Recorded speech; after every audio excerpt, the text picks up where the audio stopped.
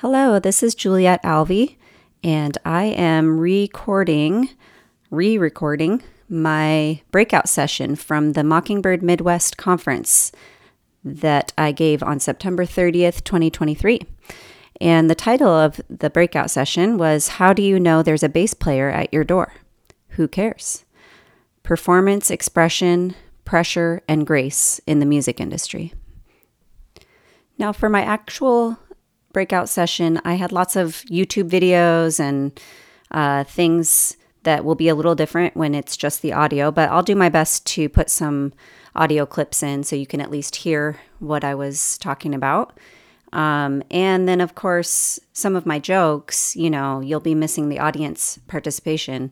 And believe me, I'm telling the truth. People did laugh at the jokes. So I'm going to figure out a creative way to make that more realistic. You'll see or hear when it comes to that. Now, to start off, I'll just tell you a little bit about myself and my family. My husband is Ryan Alvey, one of the pastors here at St. Michael's, and we are both contributors to Mockingbird. Ryan contributes sermons to the Mocking Pulpit podcast, and I write posts for the Mockingbird blog. And we've been so appreciative of Mockingbird's ministry, and we were so excited about the conference coming to our church. We were just so honored to have Mockingbird, and I hope that you've had a chance to listen to some of the other sessions because really the entire thing was just such a joy and such a blessing. So I hope you get to do that. We have lived here in Bloomington, Minnesota for about 4 years now. And before that, we were at a church in Hawaii on the island of Oahu. And before that, we were in Sacramento, California. I'm originally from the Los Angeles area, and Ryan and I met at Concordia University in Irvine, California, before we got married and moved to St. Louis, Missouri for his seminary education. We have 3 kids who are 13, 9, and 5, and they keep us very busy. I grew up in a musical household. I was surrounded by music throughout my childhood, and it's just been a huge part of my life. I can remember as a kid there being times when I was in my room, hearing my mom teach piano downstairs, my dad recording music in his studio before he moved it outside of the home, and my brother practicing guitar in the room next to me. And I honestly don't know how I got any homework done in that house. There was lots of sounds going on, but very cool to grow up in a household like that. One of the side benefits of growing up in a musical family is, can you guess? Musician jokes. In fact, the title of this session is based on a series of jokes about musicians showing up at your door. So I will tell those to you now. How do you know there's a drummer at your door? The knock speeds up. How do you know there's a guitar player at your door? They have the wrong key and don't know when to come in. How do you know there is a lead vocalist at your door? Oh, don't worry, you'll know. And finally, how do you know there's a bass player at your door? Who cares? So my dad is really the best at telling jokes, but I'm going to attempt to tell you one more of my favorites of his. So there are these 2 musicians who haven't seen each other for about 20 years. One of them says to the other, "So what have you been doing for the last 20 years? What have you been up to?" And the other one replies, "Oh, it's been going great. In fact, I co-wrote a song with Taylor Swift, and it made it on the Billboard Top 10 and everything." And the other guy says, "Oh, wow, I didn't hear about that." The other guy says, "Yeah. Oh, and John Williams had me as a featured soloist on the new Star Wars film." The other guy says, "Oh, really? I didn't hear about that either." The other guy says, "Yeah, let's see, what else? I did all the horn arrangements for a Bruno Mars show." The other guy says, "Oh, I didn't hear about that either. Wow, that's amazing." And then the other guy says, "Yeah, but last week I did a session for a TV show, and it was with a big orchestra, and I hit one very bad note, and we had to do that take over again." The other guy says, "Yeah, I heard about that."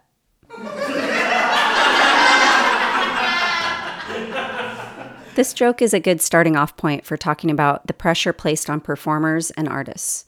We all know what it is like to have one little negative outweigh countless and countless positives. For this presentation, I'll be talking about pressures and grace in the music industry.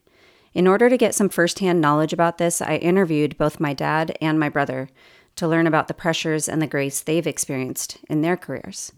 And by the way, I do recommend interviewing family members. It was kind of awkward at first, but it ended up being really cool because we think we know everything about the people who are closest to us, but we really can learn a lot when we start asking questions. So my dad is Dave Siebels. He's a professional piano player and composer.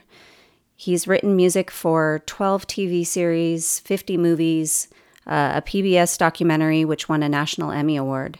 He's played on many sessions for other performers and has produced over 50 albums for artists in his studio.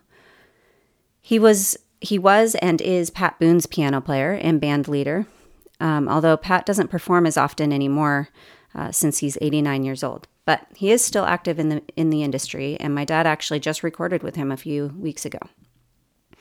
Pat Boone is a wonderful person and has been such a blessing to my dad. They've done tons of projects together, but one of Pat Boone's more unique albums was called No More Mr. Nice Guy, which was heavy metal songs played in a big band style. And that whole concept was basically my dad's idea, and he was the co-producer and did some of the big band arrangements on the album. So the album was my dad's idea, but the leather and the fake tattoos that Pat Boone wore was not my dad's idea. Those were all Pat. You may remember an MTV Music Award show where Pat and Alice Cooper showed up together. He's also played with people like Ray Charles, B.B. King, James Darren, and Jane Lynch. He plays gigs with Tony Guerrero, who is a jazz trumpeter, very often. And my dad is an amazing Hammond B3 player. One of his own projects is an album with Gordon Goodwin's Big Fat Band, featuring him on the B3. It's such a great album. I really recommend listening to that. So I will play a few clips of his playing right now so you can hear.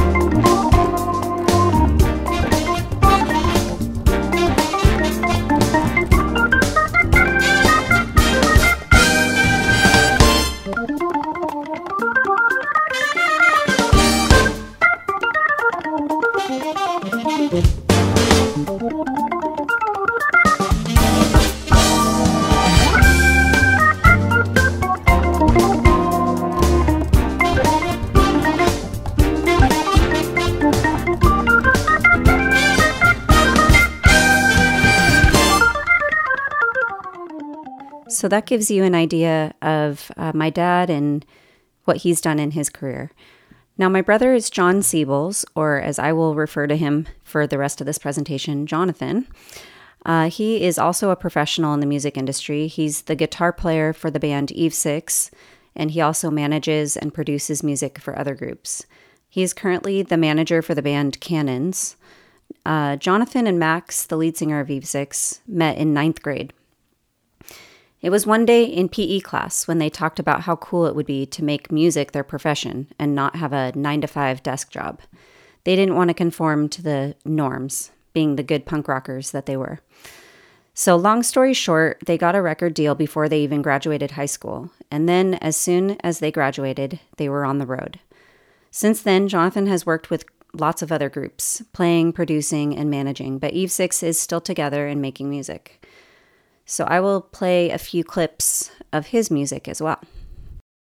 I would swallow my pride, I would choke on the rinds, but the lack thereof would leave me empty inside. Swallow my doubt, turn it inside out, find nothing but faith in nothing. Wanna put my tender heart in a blender, watch it spin round to a beautiful oblivion. Rendezvous, then I'm through with you. I burn like a wicker cabinet, chalk white and oh so frail. I see our time has gotten stale. The tick-tock of the clock is painful, all sane and logical. I wanna tear it off the wall.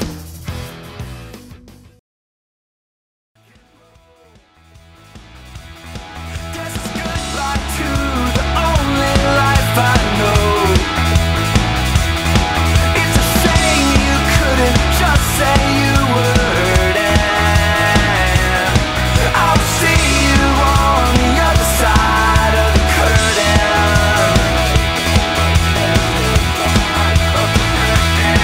And now the spotlight shines upon you all alone, cuts a circle round your velvet throne. You're taking the applause and give a shallow bow. I'm watching in the rafters now, and you're striking that pose as they're throwing the roses, lifting up your arms like the statue of Moses. One door opens, another one closes. I'm watching in the rafters now.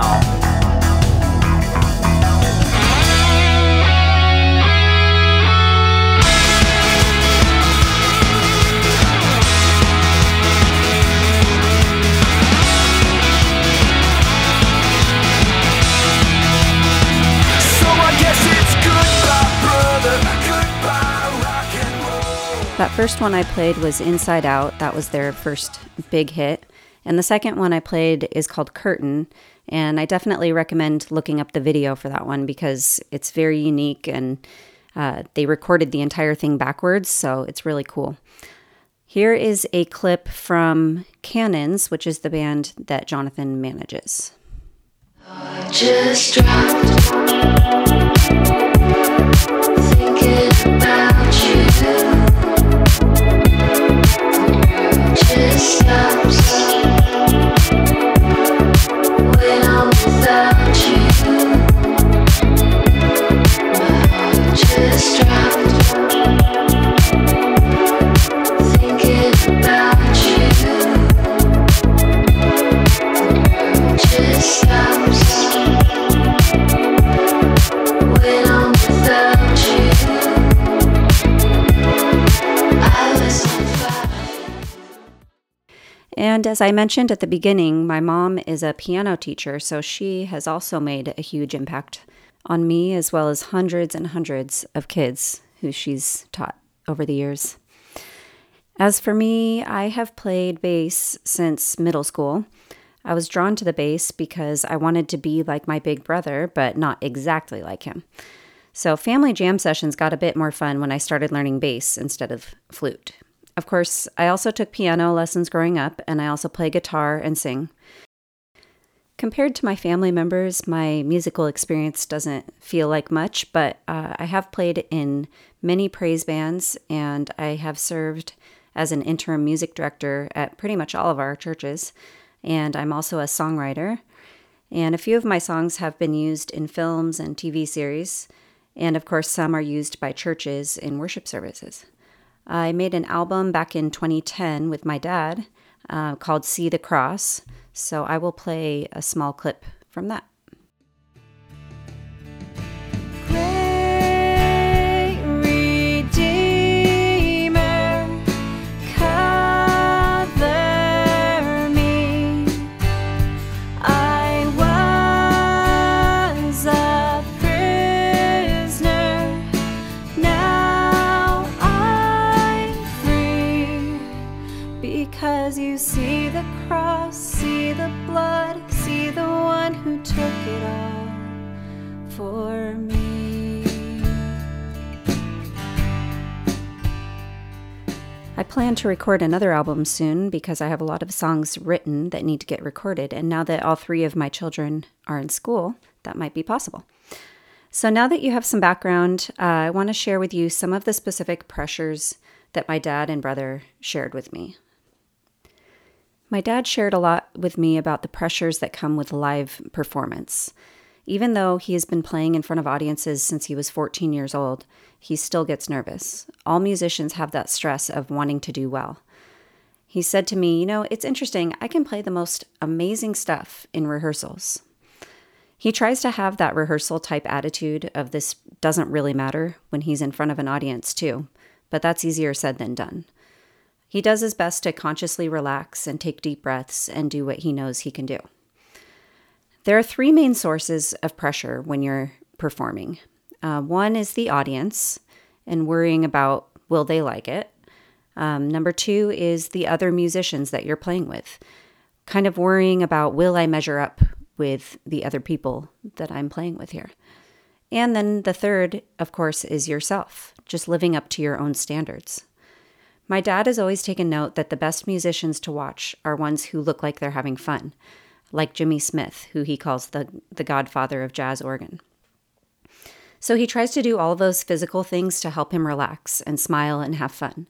And rather than trying to measure up with the other musicians, he tries to enjoy the talents of the other people he's playing with. For example, if someone else is soloing, he looks at that person and appreciates them rather than just being super focused on his own part. After all, band members are not just separate parts that magically come together. It's like having a conversation or going for a walk or a run with someone. You make adjustments in your own actions to support the others. When a band is cohesive, it is really fun and does kind of feel like magic. But no matter how great the band is, when you're doing something in front of others, there's obvious pressure. Now, another type of pressure in the music industry is the business side of it. My dad said, "It seemed like the more I needed a job, the harder it was to get one." This is where his faith played a huge role in his career. When he didn't know where his next paycheck was going to come from, he trusted God. Why is it that the more you need something, the less likely it seems to work? It's like people sense desperation, and that's not an attractive vibe or something. This seems to happen in relationships too. When we are seeking a job or a relationship or anything we sincerely want or need, we really want to not care. But this nothing-to-lose attitude is very difficult to fake. My brother had some good insight on not caring. He shared that when Eve 6 first started going out on tour, there was a lot of pressure around every show. If it was a good show, they were happy, and if it wasn't one of their better ones, they would get really down. And he said that one of the hard things is that everyone always has an opinion about everything when it comes to a performance. The sound wasn't very good, or it needs to be a more lively performance, or you guys should get headset mics so that you can be like the boy bands and run around the stage more. If there were technical difficulties or he had trouble with his in-ear monitors or whatever, he felt really frustrated and like it was a bad show. But then he started to realize that the crowd doesn't know or care about any of these problems or opinions. No one on the outside is thinking these things, and so he was able to not worry so much about whether he thought it was a good show or not. And as I mentioned before, Eve 6 got a record deal before they even finished high school. So we're talking about 18 and 19-year-olds touring all over the place, doing these huge shows. Their brains weren't even fully developed, and they're expected to handle these pressures. He said that experiencing fame at such a young age was exciting, terrifying, fun, hard, basically all of the emotions. Jonathan said that handling this pressure and learning to care less really just came with time and experience and knowing what to expect. Another pressure in the music industry is just the pure logistics it takes to put on a concert. There's a YouTube video called The Absurd Logistics of Concert Tours, and it's about 15 minutes. You could probably look it up if you're interested, but it's about all of the behind-the-scenes stuff that happens with bus schedules, lighting rigs, pyrotechnics, sound technicians, meals, hotels, etc., that are necessary for big tours. Amazingly, my brother at 18 and 19 years old kind of naturally became the liaison for the band with these details. Obviously, they had a manager and record company and venues that planned all of this stuff, but if there was a question or a problem, he was usually the person who spoke for the band. And he must have been paying a great deal of attention to all this because he is now a manager who plans all of these details. Both as a performer and as a manager, there is a ton of pressure surrounding logistics, the part that the audience never even sees. At this point in Jonathan's career, he has been in almost every different scenario. He says, it's a tough business and it's never not tough. So I asked him what he loves about the music business, because if it's never not tough, then what makes it worth it? He obviously loves the creative part of it and music in general, but he also said he loves helping people avoid mistakes and problems that he has dealt with and navigate the wins and successes as well. He finds it very fulfilling, and his experience with touring and pulling off big shows makes him uniquely qualified to help others do this.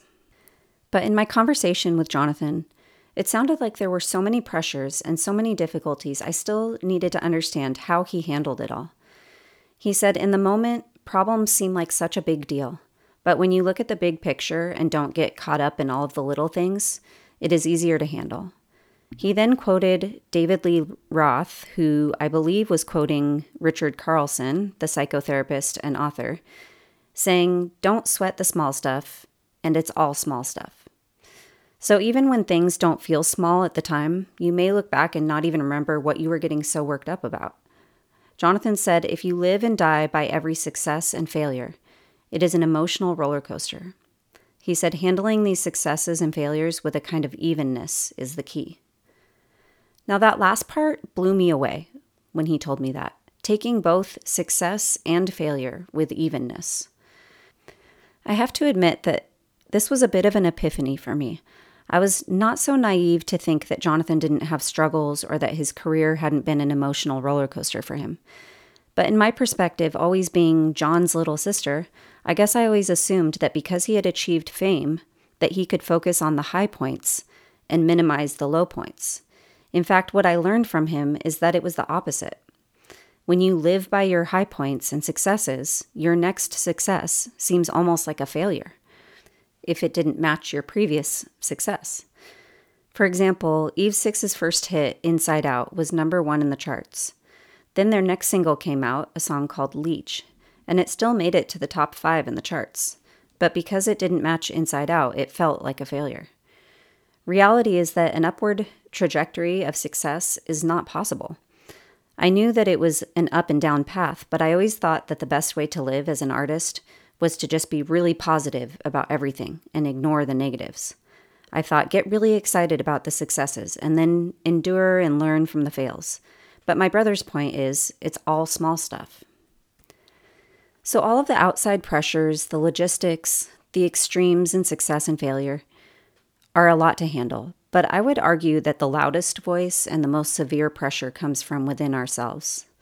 That joke about the 2 musicians catching up could really be interpreted as a conversation with yourself. Just like the movie Fight Club, the many voices turn out to be one person, you beating yourself up. Rick Rubin, a famous record producer, wrote a book called The Creative Act, A Way of Being. This book basically consists of one quotable quote after another. In it, he says, "The people who choose to do art are many times the most vulnerable. There are singers considered among the best in the world who can't bring themselves to listen to their own voice. And these are not rare exceptions." I mean, I saw this just in asking Jonathan which videos to show as an example in this presentation. He said, "Whatever you think, I can't watch any of them." And I can definitely relate with not wanting to watch recordings of myself, or hear myself for that matter. Rubin also says, "One of the reasons so many great artists die of overdoses early in their lives is because they're using drugs to numb a very painful existence. The reason it's painful is the reason they became artists in the first place, their incredible sensitivity. These charged emotions, powerful when expressed in the work, are the same dark clouds that beg to be numbed, to allow sleep, or to get out of bed. It's a blessing and a curse." Creative types are usually sensitive, so to combine that personality with the pressures that come along with creating and performing takes a toll emotionally. One practical tip from Ruben, which I think we can apply to other areas of life as well, is this. We tend to think that what we're making is the most important thing in our lives and that it's going to define us for all eternity. Consider moving forward with the more accurate point of view that it's a small work, a beginning. And similar to what Ruben is saying here, my friend Kip Fox, who is a Christian songwriter and also the director of the Songwriter Initiative group at Concordia Irvine, said one time, "The less you write, the higher the stakes become emotionally when you do."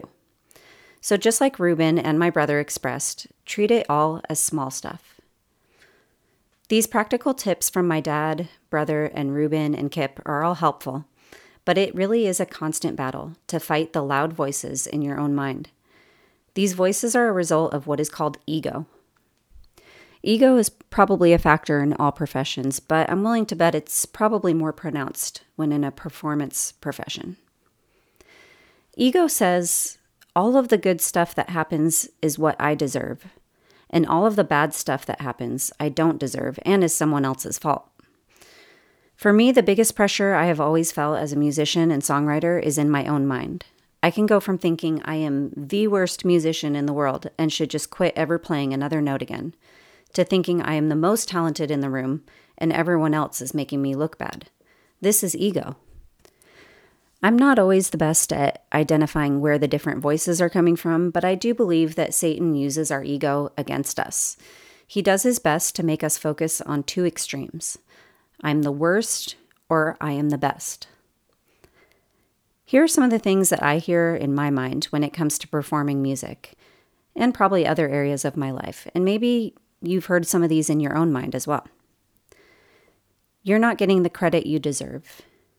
You're not as good as so-and-so. You're way better than so-and-so. You're going to make a fool out of yourself. You suck. You can't. You'll never be good enough. If no one compliments you, they didn't like it. They're following the if you don't have anything nice to say, don't say it at all rule. Forget about the words you're singing. Just make sure you're impressive. And worry about all that technical stuff that you have no control over. This struggle of worrying about being the worst or the best is beautifully expressed in the Half Alive song called Nobody. I'm going to play a little clip from that. So exhausted, the ego, and feelings, you freeload and leave me so empty. All the parties of people moving the needle, obsessing, never ending. Watch me take it over, move your body over, make a little room for me. See him at the top, leave him at the bottom. Focus on the come up, become someone. Moving up the ladder, doesn't really matter as long as I'm in the lead. See him at the top, leave him at the bottom. Focus on the come up, become someone. The more that I grow, the more that I come to know that it's hard to be someone and it hurts to be nobody. Playing this game, it's easy to lose both ways. Yeah, it's hard to be someone and it hurts to be nobody. The chorus says, it's hard to be someone and it hurts to be nobody. Playing this game, it's easy to lose both ways. This is so true. We want to be someone. We want to be seen as the best. But that is a lot of pressure, even if you accomplish it. And we definitely don't want to be a nobody because that hurts. This game is not winnable. So where's the grace? The release of pressure? To be honest, as I was thinking about performing from my own experience and hearing from my dad and my brother, there are lots of little graces. I might be more likely to call them coping mechanisms. Deep breathing, smiling, not putting too much weight on one project, remembering it's all small stuff. But these are small ways of releasing the pressure in order to do the thing we love, which is music. I would even say these little graces are gifts from God, and I am thankful for them. But where's the true grace in the music industry? I'm talking about the gospel, the good news from God in Jesus Christ.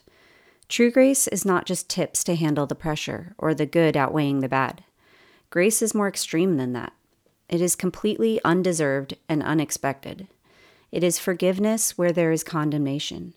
It's life when all there is death. It is the answer to judgment. And the pressures in the music industry are rooted in judgment, just like in other professions. We all face judgment. The effects just might be amplified when you're creating art and releasing that into the hands of others. It's a vulnerable position. The judgment from the audience, fellow musicians, and ourselves, positive or negative, holds power over the performer. It's easy for an artist or a performer to feel like their worth and who they are is based on what they produce. Are you somebody or are you nobody? So who are we? Who are we in God's eyes? And who does that make us in the eyes of others? To answer those questions, I want to look at a couple of sections in the book of Ephesians, the 1st and 2nd chapter. From Ephesians 1, we read, "Praise be to the God and Father of our Lord Jesus Christ, who has blessed us in the heavenly realms with every spiritual blessing in Christ. For he chose us in him before the creation of the world to be holy and blameless in his sight. In love, he predestined us for adoption to sonship through Jesus Christ, in accordance with his pleasure and will, to the praise of his glorious grace, which he has freely given us in the one he loves. In him we have redemption through his blood, the forgiveness of sins, in accordance with the riches of God's grace that he lavished on us." God chose us to be holy and blameless in his sight. He loves us, and he made us children through his Son, Jesus Christ. Through Christ's death and resurrection, we have redemption and forgiveness. The riches of God's grace are lavished on us. He does not just put up with us or cope with our weakness. He lavishes every undeserved gift of his grace on us, so that we not only have the lack of bad stuff, like sin and death, but we are fully accepted as his child. We are loved. In the next section of Ephesians, in chapter 2, we read, "Because of his great love for us, God, who is rich in mercy, made us alive with Christ, even when we were dead in transgressions. It is by grace you have been saved. And God raised us up with Christ and seated us with him in the heavenly realms in Christ Jesus, in order that in the coming ages he might show the incomparable riches of his grace, expressed in his kindness to us in Christ Jesus. For it is by grace you have been saved through faith, and this is not from yourselves, it is the gift of God, not by works, so that no one can boast. For we are God's handiwork, created in Christ Jesus to do good works, which God prepared in advance for us to do." This is grace, that Jesus took all of the judgment that we deserved on himself, so that we reap the benefit that he deserved. This is a lot of theological language in these passages, but I don't want to gloss over this too quickly because it really changes everything. If Jesus took all judgment on himself, this does not only mean that we're in good standing with God. This also means that any judgment that other people throw at us no longer holds any power over us, whether the judgment is true or not. It was nailed to the cross. Jesus took it all. We don't have to defend ourselves if we feel it is unjust. And if it is just, we can apologize and move on, knowing that it does not change who we are. Therefore, we don't have to play the game that Half Alive talks about, the never-ending game that determines if you are someone or nobody. You don't have to play the game at all. You have already won. You already are someone to God. He created you. He loves you no matter what. You never have to earn his acceptance. The Message translation of Romans 2:11 says, "God pays no attention to what others say or what you think about you. He makes up his own mind." And thank God for that.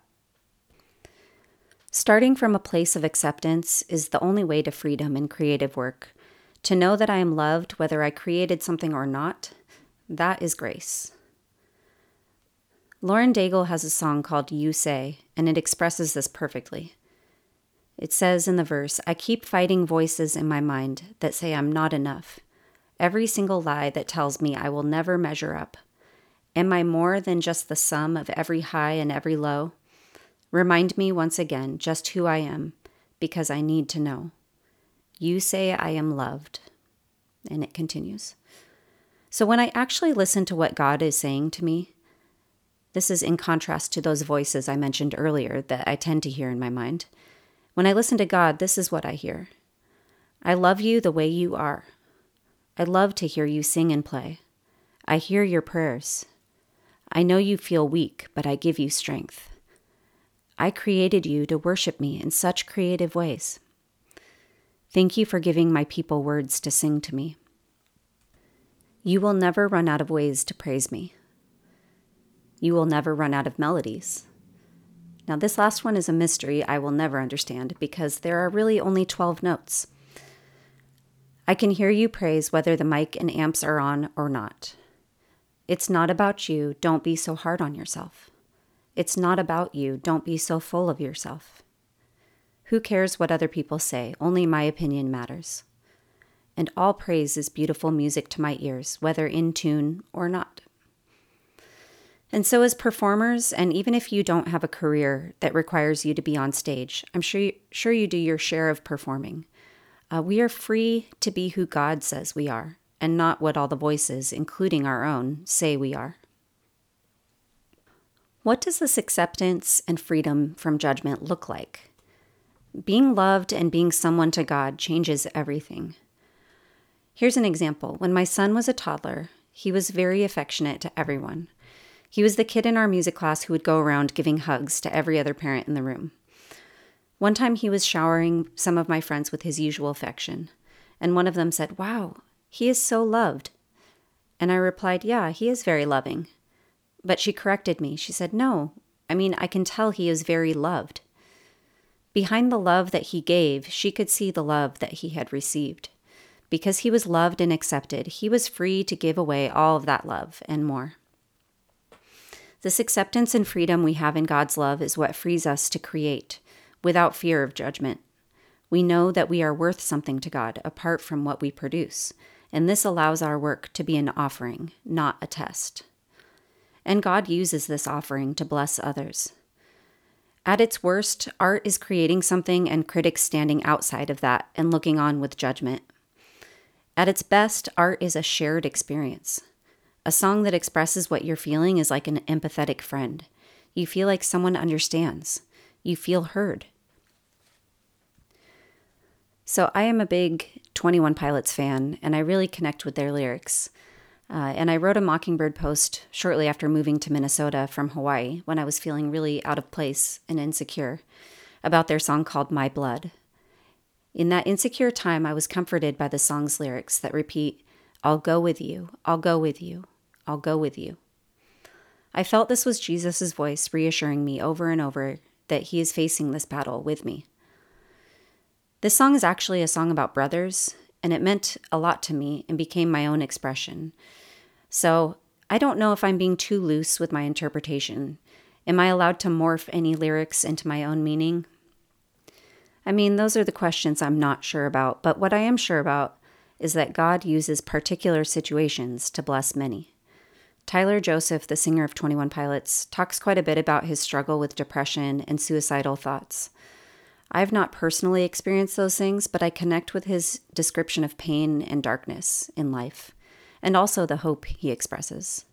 His particular pain helps me to express mine. This shared experience is powerful on an individual level, like what I described there, singing along with something in the car or in your room, but it's even more powerful when it becomes a community joined in an expression together. As a worship leader, my mind went immediately to a church service, where it is not a performance necessarily, but a shared experience and participatory. But as I thought about the best performances that I've experienced, even outside of the church, they've been ones that have the same participatory element, the sense of, even though I'm in a crowd of people, that I'm on the inside of something. The audience and the performers somehow become one, and we all feel something.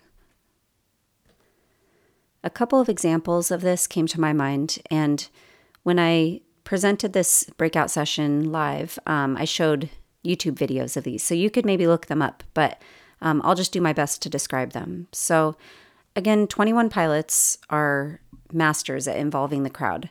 My son and I went to one of their concerts, and when they did their song Mulberry Street, he had different parts of the audience hold up their flashlights from their phones, at different times of the beat. So it just was such a cool experience seeing everybody else participate, and we felt like we were part of the song. We were part of the performance.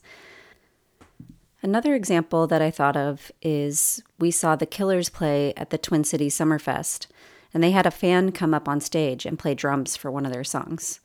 They must do this regularly because this kid was prepared, and you could tell it just made his day and probably year.